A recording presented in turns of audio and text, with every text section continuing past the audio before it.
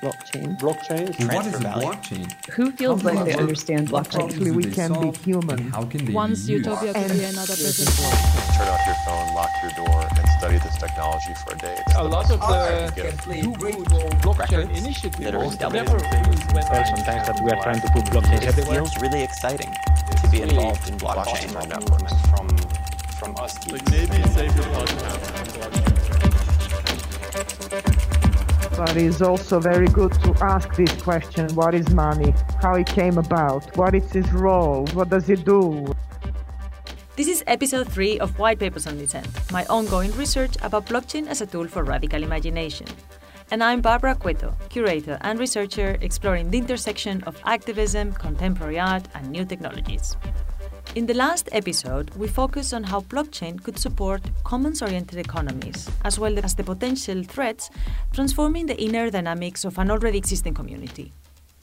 Let's continue this inquiry, looking into how blockchain can reframe the notion of value.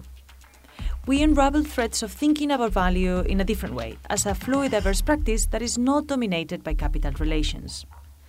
Speculation plays a huge role in this process, so we will talk about world building as a methodology to develop more social uses of blockchain. So let's start by introducing Gary Zexi Zhang. He's an artist and a writer whose work explores fictions, infrastructures, and conceptual systems that compose the concrete world, such as ecology, finance, or information. He and I talk about Ponzi schemes and how the concept of scarcity, or actually the idea of subverting that, it is at the core of these plots. Ponzi schemes become almost philosophical tools to talk about money and value as a system of beliefs that reinforce power structures. Ponzinomics, or like the idea of a Ponzi scheme, is kind of pretty defining with crypto, I guess. I think it's basically the fact of social engineering becoming something that is now a commonplace idea. The framing of a Ponzi scheme within crypto projects is kind of switched around, right? In the initial, it was like a kind of total insult. And then it's not just an insult, it's a business model. And then it's not just a business model, it becomes a philosophical position. It's like, oh, wait, the US dollar, in a sense, is a kind of Ponzi scheme. As in, all of these things being social technologies, being things that are made partly out of belief and partly out of forms of social coercion. I've been thinking about it a lot in terms of world making. I mean this in a kind of relatively value neutral sense, because world making sounds radical and cool.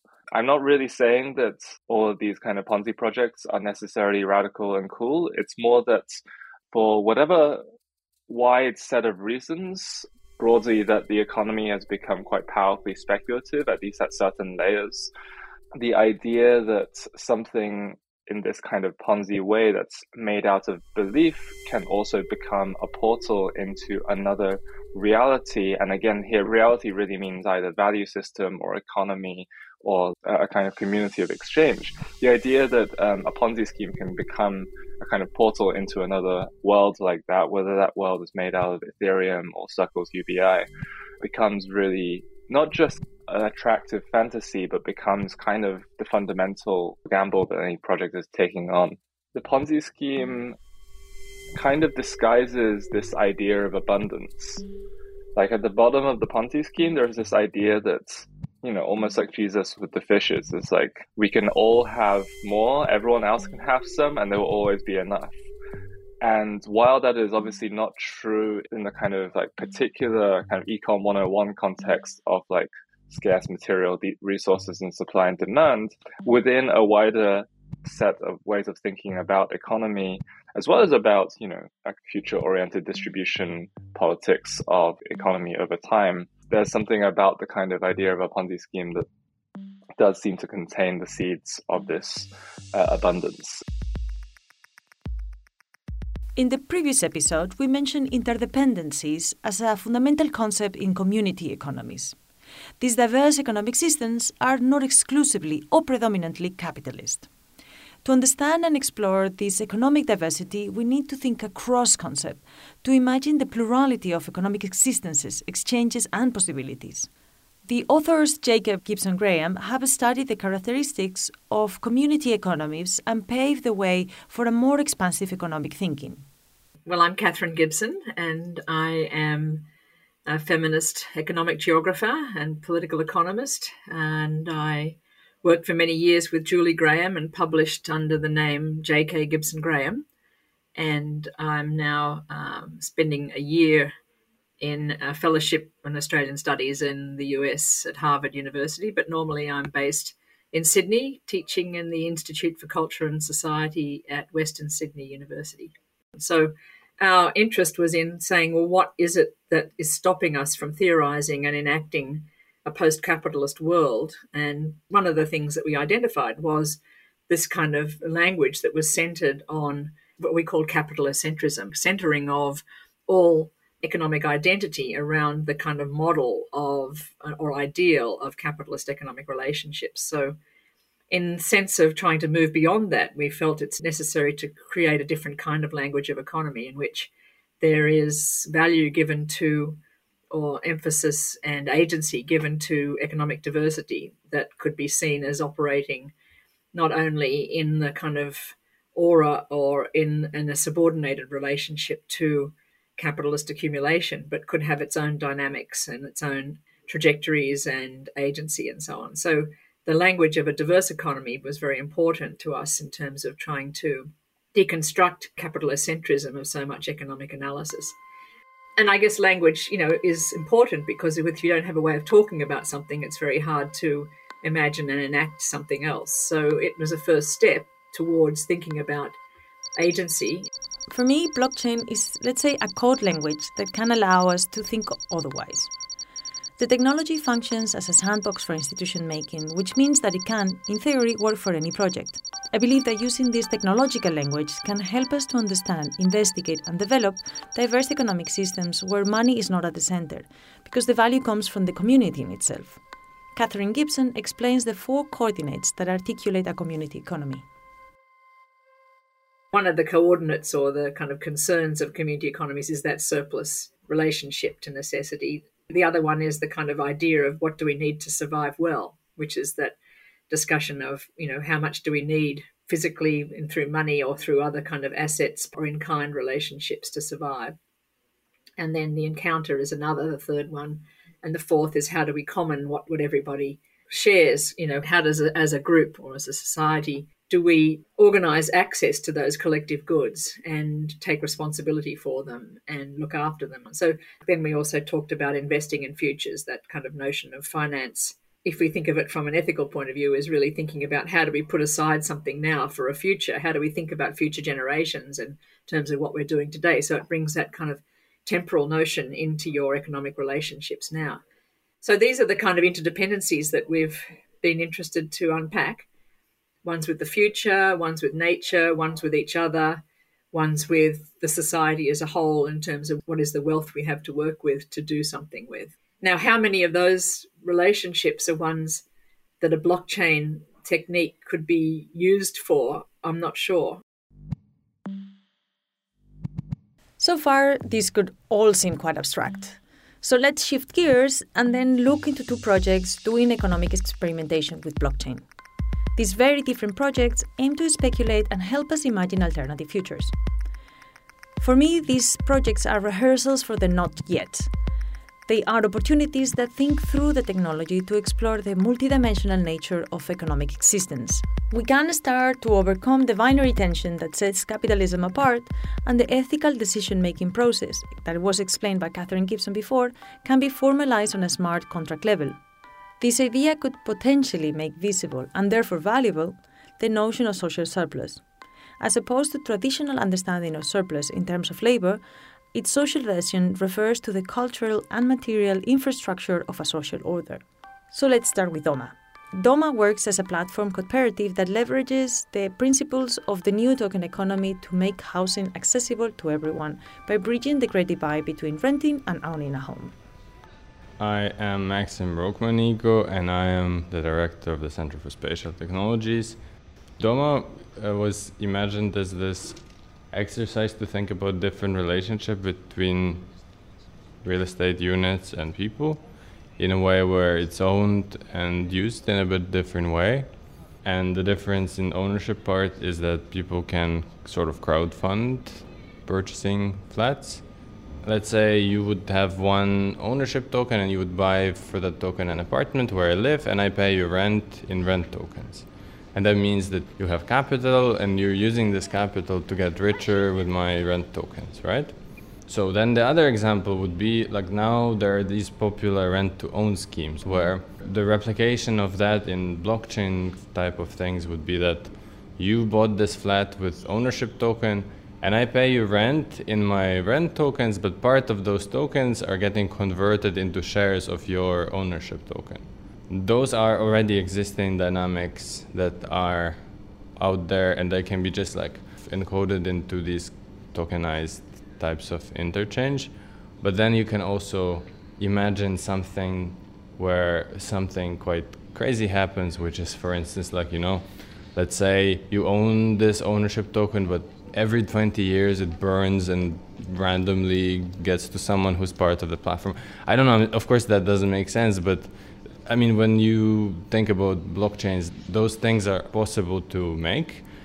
For us, we're also at this point are more curious about those kinds of more kind of strange scenarios where the conversation becomes of what is actually desirable in terms of value distribution between different stakeholders in the city who could theoretically interact with this physical assets of housing. It also connected to the idea of sustainability, if you think about it, in terms of how do you make people feel like they want to take care of the things around them and buildings around them.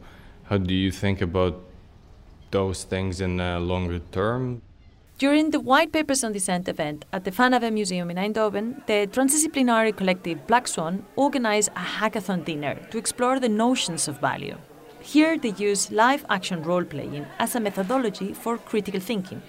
During the dinner, the participants were invited to perform a role, and in this case they were asked to embody their most valuable object or asset. This participatory tactic is meant to challenge ideas, beliefs, and social expectations. We'll now hear from Callum Bolden, artist, designer, and anthropologist member of Black Swan.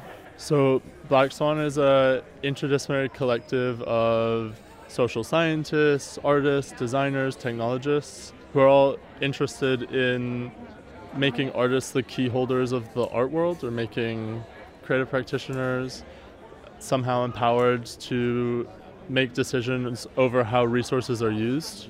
And we're trying to react against the paradigm in the tech industry, which often finds solutions to problems that don't exist that it then tries to retrofit onto social groups. And so we're really trying to study the existing dynamics within creative communities and see what we can learn about sustainable economics by looking at what already exists, and then thinking about how could a technology, maybe blockchain, but we're not attached to blockchain as a really hype technology, support these existing ways of interacting. Are there some nascent things that could be supported and could maybe like bring more people to it? So these are all open questions. So tonight is the third in Black Swan series of what we've called hackathons, looking specifically at value and the way that value emerges in creative practice. And so we invited 25 or so interdisciplinary practitioners to come to a dinner with a valuable thing in mind, that over a 3-course meal we tried to map and unpack and problematize in some way. And then once we had the kind of values in some way reflected on the table, we asked everybody to always write everything onto the tablecloth itself. We then tried to kind of abstract away from these real things that people were coming with and to try and speculate on what could be some speculative artifacts or some fictional things that would bring together the different values that the people's things reflected. Hopefully you came here with your valuable item, or at least metaphorically you brought your valuable item in your mind's eye. And for the first part of the hackathon, you will actually become and embody your valuable item. So if you could just close your eyes for a second. And you are going to begin by conjuring up your valuable item. Conjuring it from the floor into your feet, which will become your valuable item. Think about the shape, the color, the texture, the way in which your valuable item actually moves or is in a solid state. And I want you to begin by pulling that valuable item up. But many people came with something valuable in mind to unpack in the dinner. And so the idea with this part is to think about that thing specifically, how it might be embedded in a social context. Are there other people who also find this thing valuable?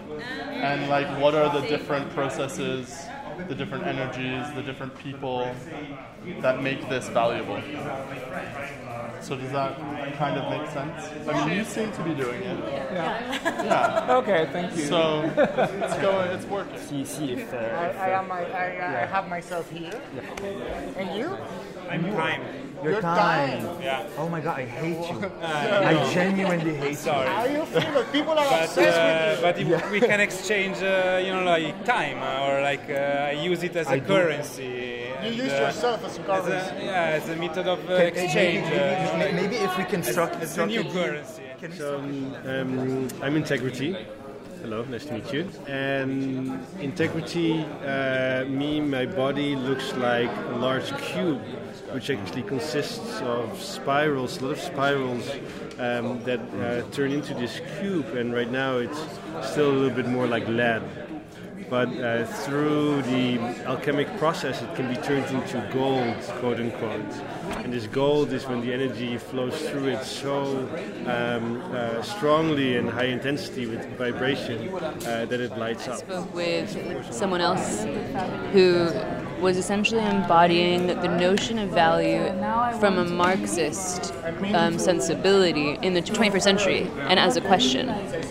So it was a question of what the Marxist notion of value is in the 21st century, and then this value item went on to say that the notion of Marxist value has changed over time, so it was different over the years, the very notion of value. Then I let them know that I was my mother's love.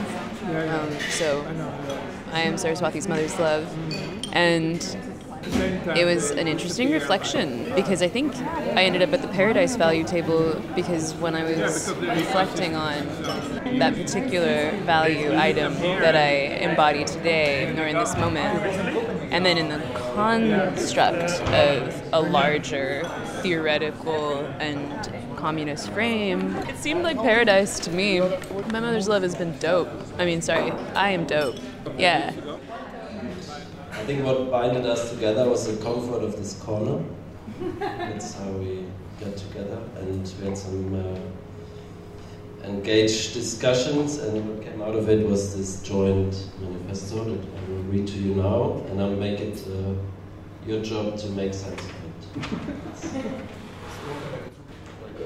Transcendental beings, brackets, entities, transpiring truth through meaningful transparency, lays bare the stuff that is too often invisible.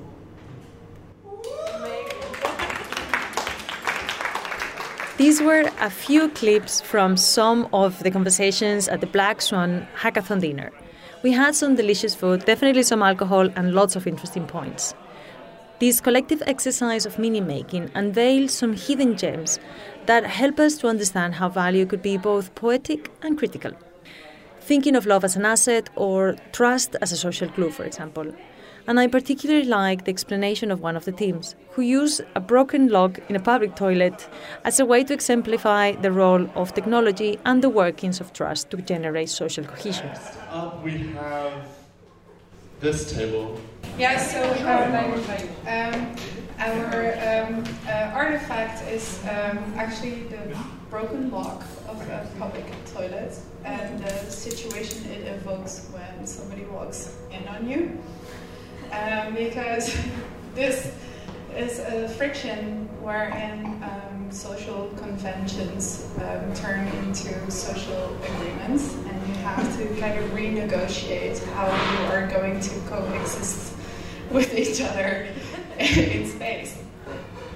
So when technology breaks, we need to deal with each other with this human aspect and a human way. And then both parties are like acknowledging the extreme shame that either of them are feeling, and in that vulnerability find an extreme need to be externally altered by the other, and they have to come to some shared agreement about how to coexist in this way. Which brings us back to the moment of blockchain, where there is no trust between two.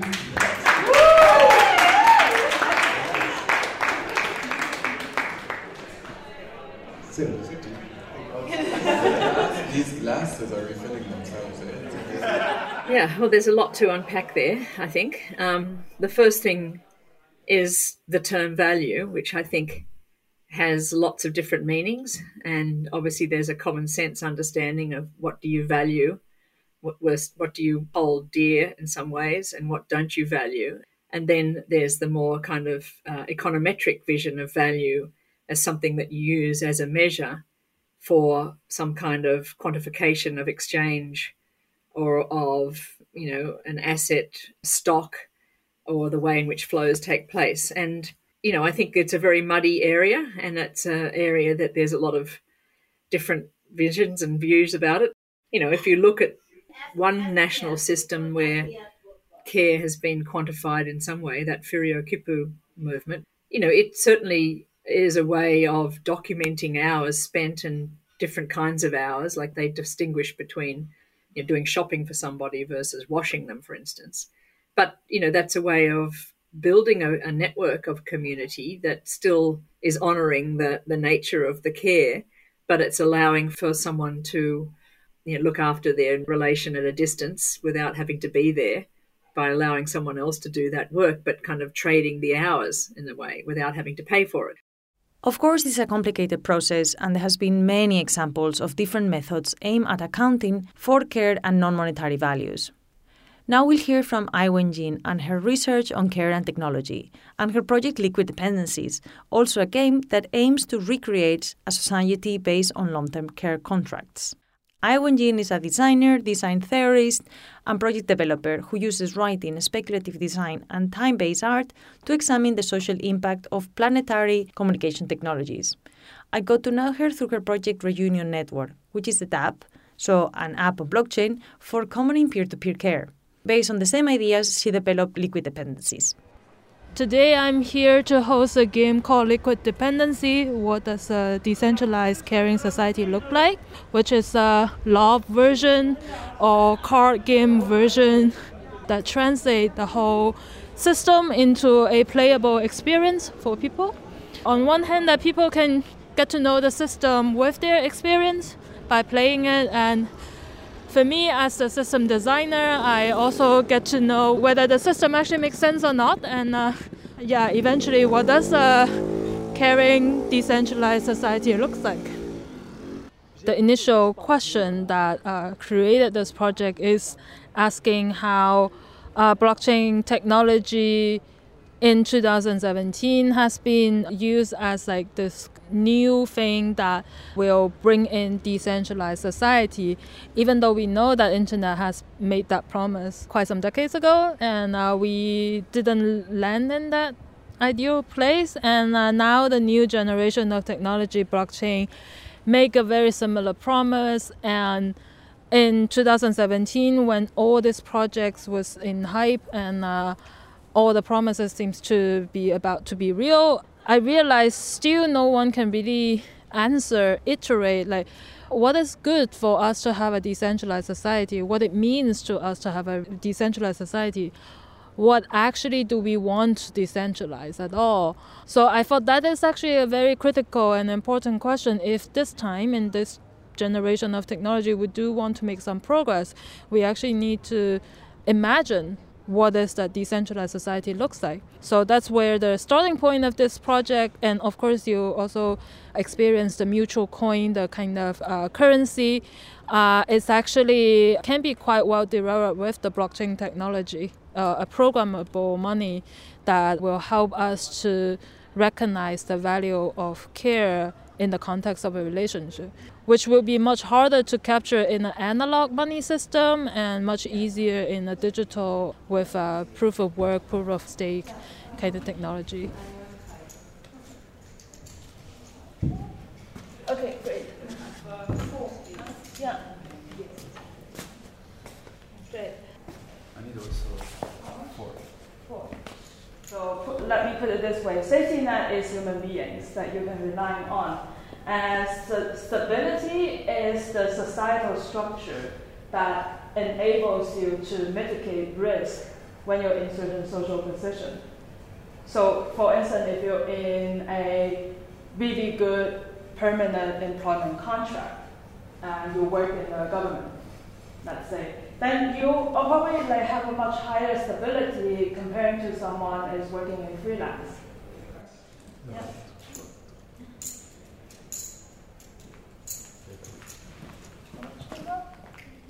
In this game, we don't do negative. So that brings into a point that in this game, there's a losing point, not really losing.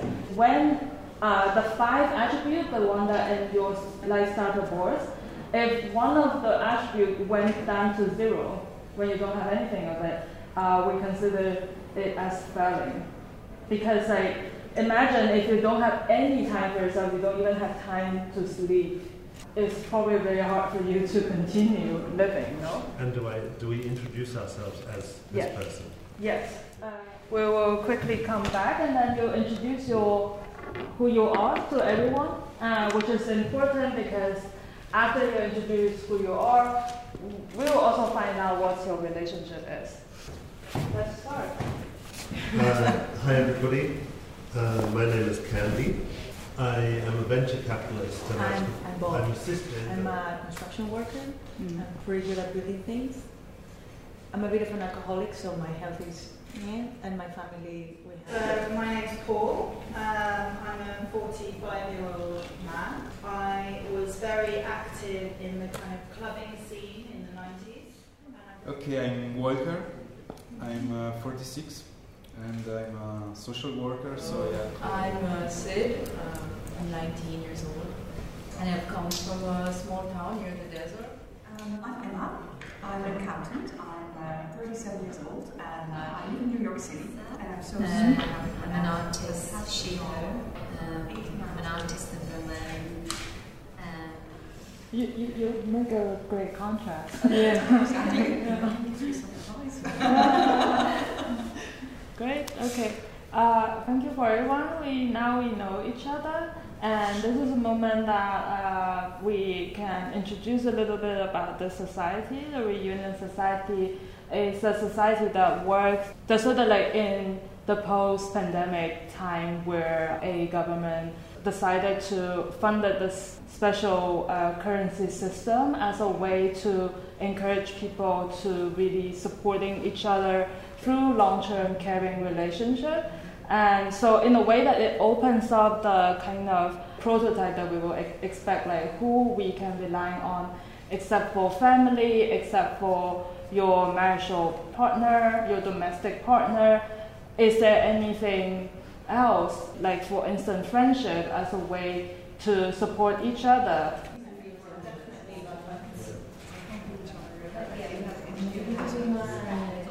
I think today has a fairly complex societal structure, and every individual's life, they touch upon very complicated individual issues, and also happening in very diverse demographic characters of life. I would say that it's unusual and usual at the same time. Usual in the sense that this game does generate a lot of unique character, unique lifetime, coexisting in the society, and people get help or get disappointed or get confronted in many ways. So that's quite usual in the sense of what the game offer. And of course, the whole system that is set up in this society also, I guess, at least create affordance for people to talk more about their vulnerability, their needs for help. So hopefully that is something that people can take away. Actually, interesting enough, a lot of people's first takeaway is not about the societal structure, also not even about the currency, but more about themselves and more about how they, as a human being, live in a society, how they develop relationship, what's their ways of thinking that actually probably put them into certain struggles that they might be experiencing. It is that actually as a beginning point may not be very visible for some people, that like, oh, maybe your game doesn't really convey what you really want to talk about. When you have this embodied experience, when you realize that your life is living in a certain way and that is actually being sculptured by the societal structure, by the economic, then after people processing about themselves, then they can actually starting to processing like how to relate to other people, and then how does these relationship inform and create the society and the other way around as well. So in my experience, that's actually where it becomes powerful. This idea of having a society based on care relationship beyond the family might sound like a bit of a utopia for some. And this utopian dream keeps coming up because blockchain allows us to perform any social imaginary. And this is, of course, its appeal and its pushback. Is liquid dependency a utopia? No, because I personally find it's very dangerous for a designer or for someone who creates something already decided themselves they want to create a utopia. Probably utopia had always been here, but the question is, it belongs to who? One's utopia could be another person's nightmare. So I think the question is not about whether utopia exists. I don't believe that exists. Rather is that when we as a designer that recognize that there will never be a utopia, then we can actually, let go of that fixation and then focusing on like, okay, problems are bound to happen, but how can we work on it in a fair way? If blockchain is one of the few kind of windows of light and hope remaining, then that's a pretty dark place. But if you're committed to a certain kind of somewhat cyberpunk, somewhat accelerationist kind of mutation around things, then I think there are interesting pockets of possibility there. The other thing to say about all this is that we're kind of just playing into the hands of Andreessen and Horowitz most of the time. As in the A16Z, one of the largest venture funds, who are really had extraordinary success in branding this idea of Web3 and the sort of utopian rhetoric around it in such a way that everyone could be part of the counterculture, literally no matter who you were, as long as you kind of adopted that. We do need to be careful about what and for whom is this utopia. However, these gameful rehearsals like iWens or Black Swans make us aware of the possibility for thinking of fairer communities. Of course, both projects are actually super different, but they embody a particular value system. Each community has different relationships and their decision-making process is representative of their ethics. I guess the theorization then of community economies is thinking about the kind of ethical relationships that make up an economy or that could make up an economy. And those relationships are partly to do with how we regard the other in the process of exchange. So we see exchange as an encounter, really. And, money and formal markets have been a way of washing out the social relations of exchange and making it a purely calculative, cold kind of movement of money that's supposed to equilibrate, supply and demand or whatever, as opposed to a relationship where one is looking to the well-being of the other, for instance. Do I want to buy this T-shirt and knowing that it's based on, water extractivism in Mexico or exploitation of labor in other places, or do I want to buy something that is going to encompass a different kind of sociality and ecological relationship? In formal economics, the multiplier effect is a big tool that's used, especially when it comes to a new development. People project, oh, well, if we'll build this casino, the multiplier effect in this regional community will be X thousand jobs. Or if we build this prison, it'll have all these impacts. So that's all we're doing here. It's really just using a different kind of mechanism to try and show what all those multipliers are. And it could easily be done for an art project as well. And, sometimes it could be mapped in a more qualitative way, just through stories.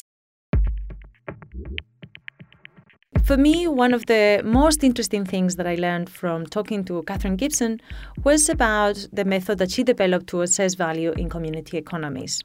It was created as a way to measure the impact of an urban farm at the outskirts of Paris called Rurban. If we think about social or community returns on investment, this is a great way to understand that community economies also generate wealth, although not in the traditional sense, as they are non-capitalocentric.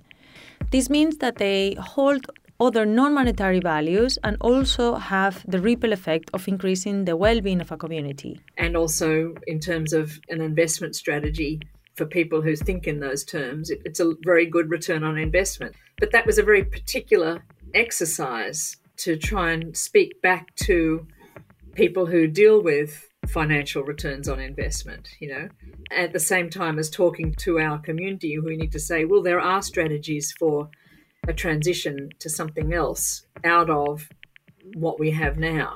So it is kind of trying to amplify and give more credibility and more force and agency to very small experiments like small community gardens and things like that. So there's a political agenda that went into that calculation. I guess that's how I see this kind of work we're doing. It is very strategic. It's not trying to set up big systems or big theoretical, reflections of how the world should be. It's trying to do these much more pragmatic interventions that hopefully have some effect. Then how you bring value into that is, again, very strategic, I think. Blockchain is an underlying database technology. It's a way of ensuring that data is secure cryptographically in the architecture of the technology itself. And so the first use case of this was Bitcoin, and Bitcoin is all about monetary value or trying to create a digital store of value. But in reality, it's not a store of value because the market around Bitcoin and other cryptocurrencies is so, on the one hand, easy to manipulate, and on the other hand, just extremely volatile, that it's not capturing value. It's more being a way for certain people to make a lot of money. And so what Black Swan more generally is trying to think about, how do we create indexes or maybe imagine ways of capturing non-market forms of value or different forms of value. And underlying in our research at the moment is thinking about how could creative communities capture the value that's produced by their artistic processes.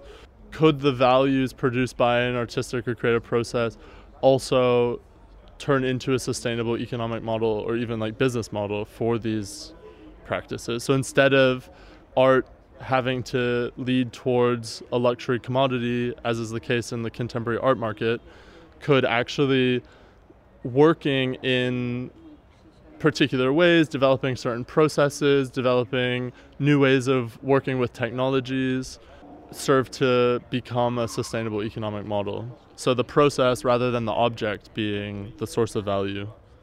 There has been attempts to quantify unpaid labour and map it out in a way that you could do using, input-output tables and all that kind of same technology.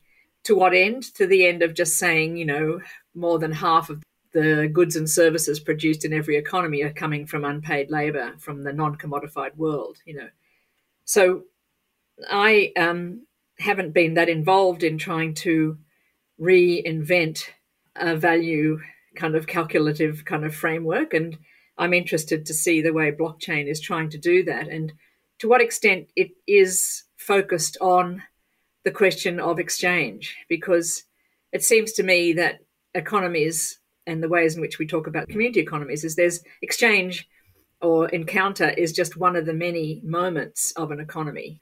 Obviously, there's the production, there's the access and negotiation of ownership, There's questions of how you save and finance things, etc. The actual exchange moment, which has been focused on commodity exchange, I suppose, but also exchange of finance in terms of interest rates and so on, are just parts of what an economy is. So to what extent blockchain can be used to only focus on those kinds of relationships of exchange versus other things, and I'm not sure.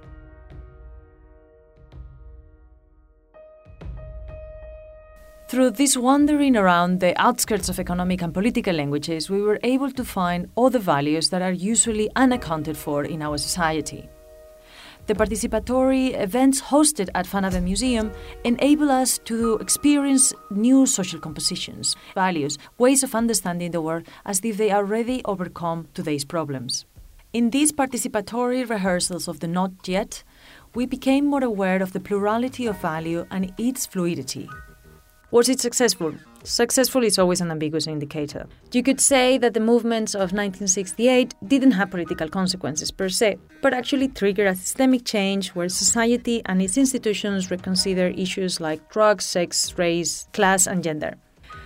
Thinking of blockchain as a revolutionary technology remains unclear. For me, these practices do not provoke a paradigm shift, but they do foster discrete political effects. The technology is just a tool that makes us ask the right questions and a device that triggers our imagination to think and convey today's utopias. Could this be a revolution? I mean, the old big scale, I mean, it's coming out of that vision of there has to be revolutionary, cataclysmic, change that happens in one moment, otherwise it's not going to do anything. Perhaps this all-encompassing revolution is never going to happen. And most likely, as Catherine Gibson indicates, it is the wrong way of seeing change. I believe in the possibility of creating mini earthquakes in some consciousness and in the potential of slowly changing subjectivities. To me, wealth, and I mean this in the most traditional sense of the word, is not the only factor that trickles down to all, as neoliberals claim. But collective well-being also holds ripple effects. In the next episode, we will delve deeper into the potential of games, reenactment, and prefiguration as mechanisms that could help us envision a world post-crisis. By using these tactics, we could adjust and try to adapt blockchain technology to the particular characteristics of a different community. The White Papers on Design podcast is produced and narrated by me, Barbara Cueto, with audio production and sound design by Lucia Scazzocchio from Social Broadcast. This podcast was supported by Fanave Museum and Creative Industries Fund in the Netherlands.